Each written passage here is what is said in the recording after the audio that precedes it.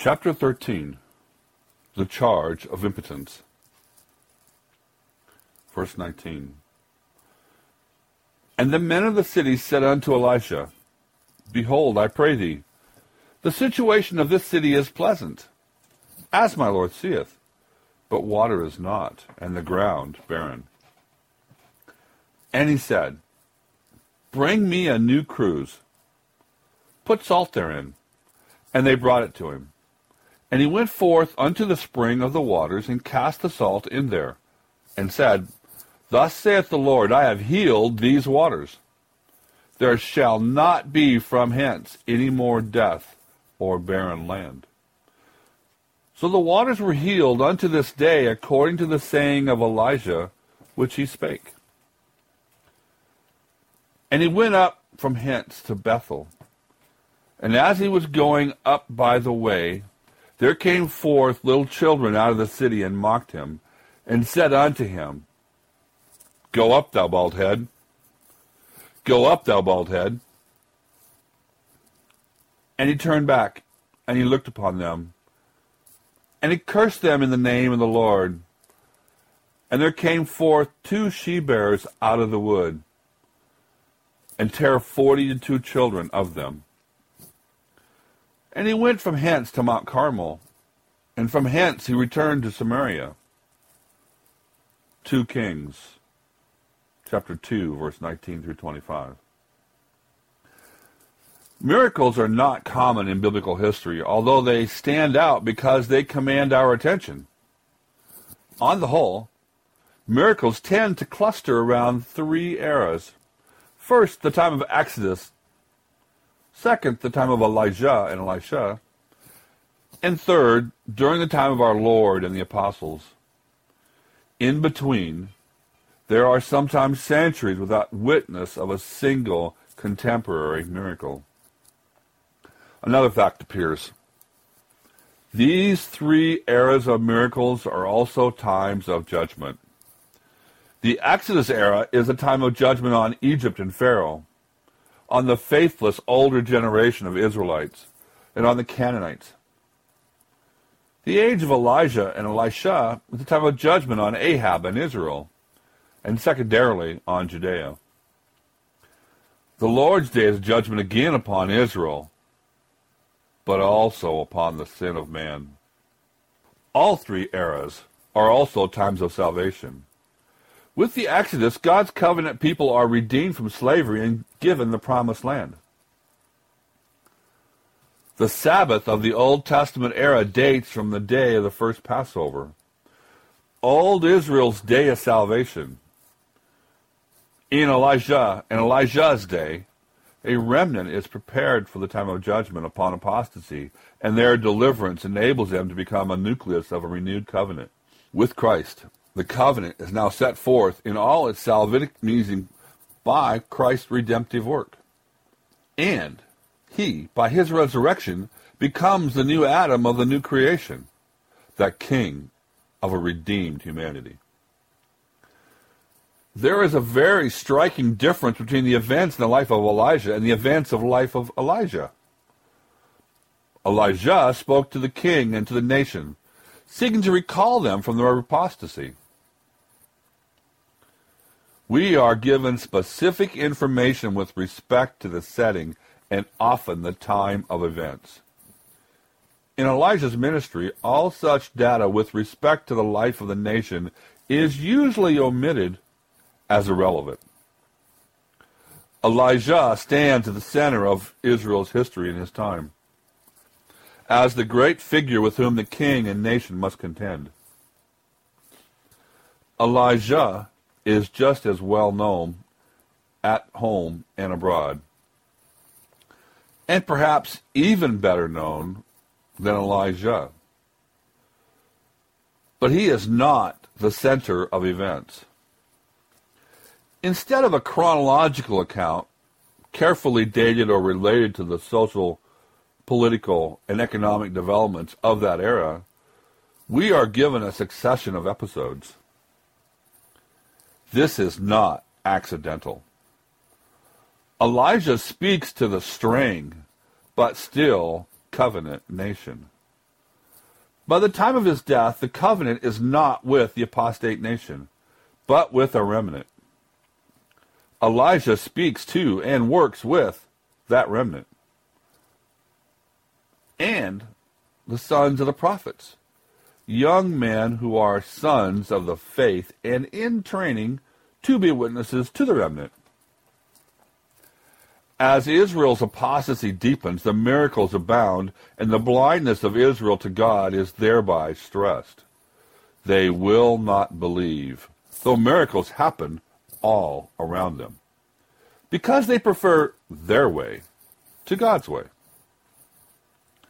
Elijah worked with 3 schools of the prophets, the seminaries of that day at Bethel, 2 Kings chapter 2, verse 3, Jericho, 2 Kings chapter 2, verse 5, and Gilgal, 2 Kings chapter 4, verse 38. Because of a lack of space, the Gilgal school was later transferred to the Jordan Valley, 2 Kings 6, verse 2.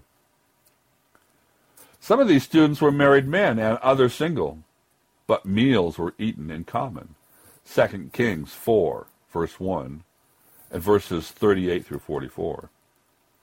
These men and Elisha were all involved in the life of Israel, 2 Kings 9, verses 1 through 13, and fought Baalism. The faithful remnant went to these schools as a substitute for the sanctuary on the Sabbath and the new moons, 2 Kings 4, verse 27.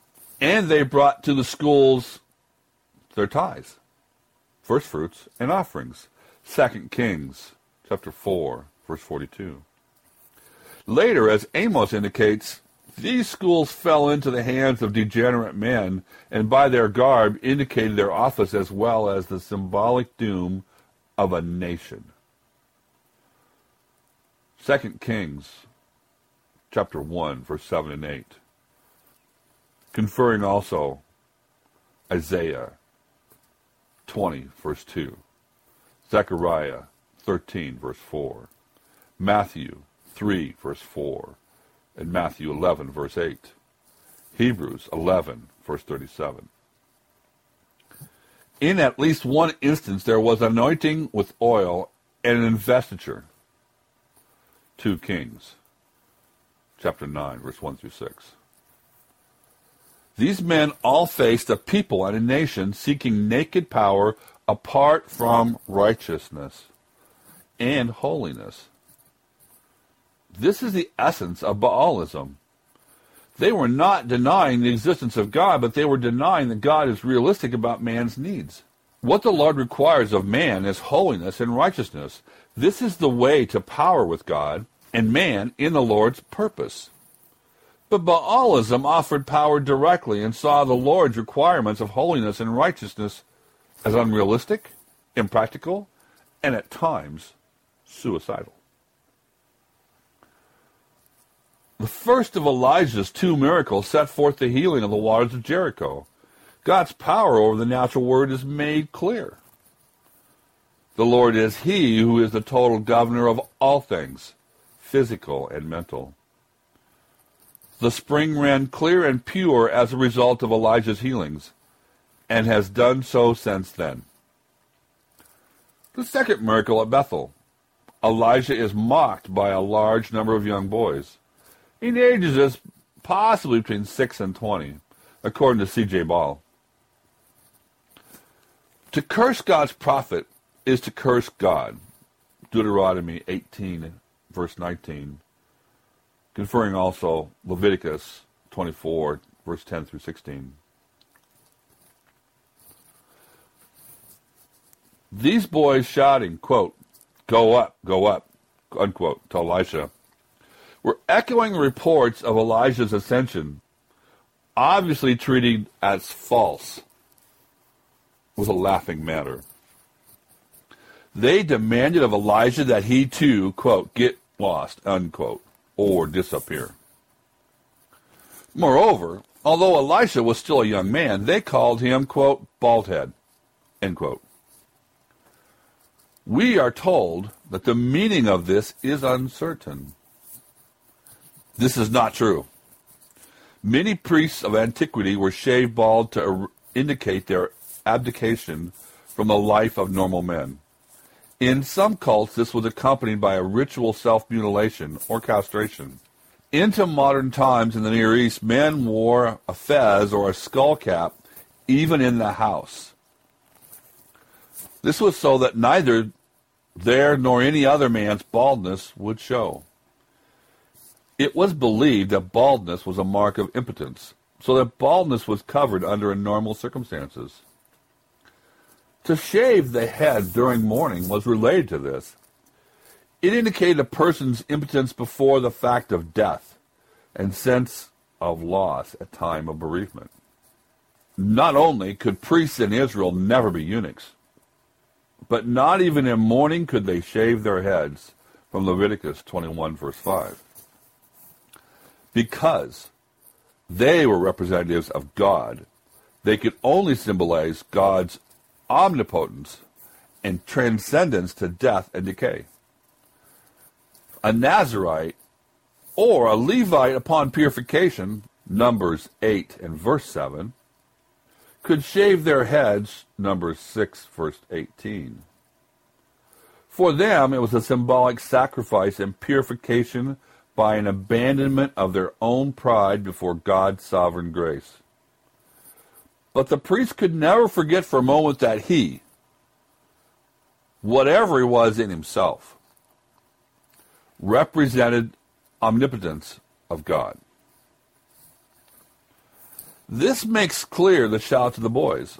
They told Elijah to get lost, to disappear, that he, his message, and his God were impotent and useless. Scripture gives us simply the heart of their jeering. Obviously, it was raw and a pornographic mockery aimed at the God of Elisha, who dared to say that the nation would perish. Elijah did as God required to him to do. He cursed them. 2 she-bears shortly came out of the woods and killed 42 of the boys. Jericho, once a city accursed, was now blessed by the Lord through Elijah. Bethel, once a palace of blessing, now witnessed accursed. Holy places are where men today are holy unto the Lord, and where all their possessions are given over to his glory. The Lord God at Bethel set forth the impotence not of Elijah, but of Israel. It had no hope in itself, nor its accursed posterity. Israel might believe that the God's way is the way of foolishness, and man's way the way of power and potency. But the Lord confounded them in their arrogance and pride. Quote, because the foolishness of God is wiser than men, and the weakness of God is stronger than men. End quote. 1 Corinthians chapter 1, verse 25. Many today who believe that God's law word is the way of impotence had better beware. There is no escaping God's power. It is, quote, as if a man did flee from a lion and a bear met him, or he went into the house and leaned his hand on the wall and a serpent bit him. End quote. Amos 5, verse 19.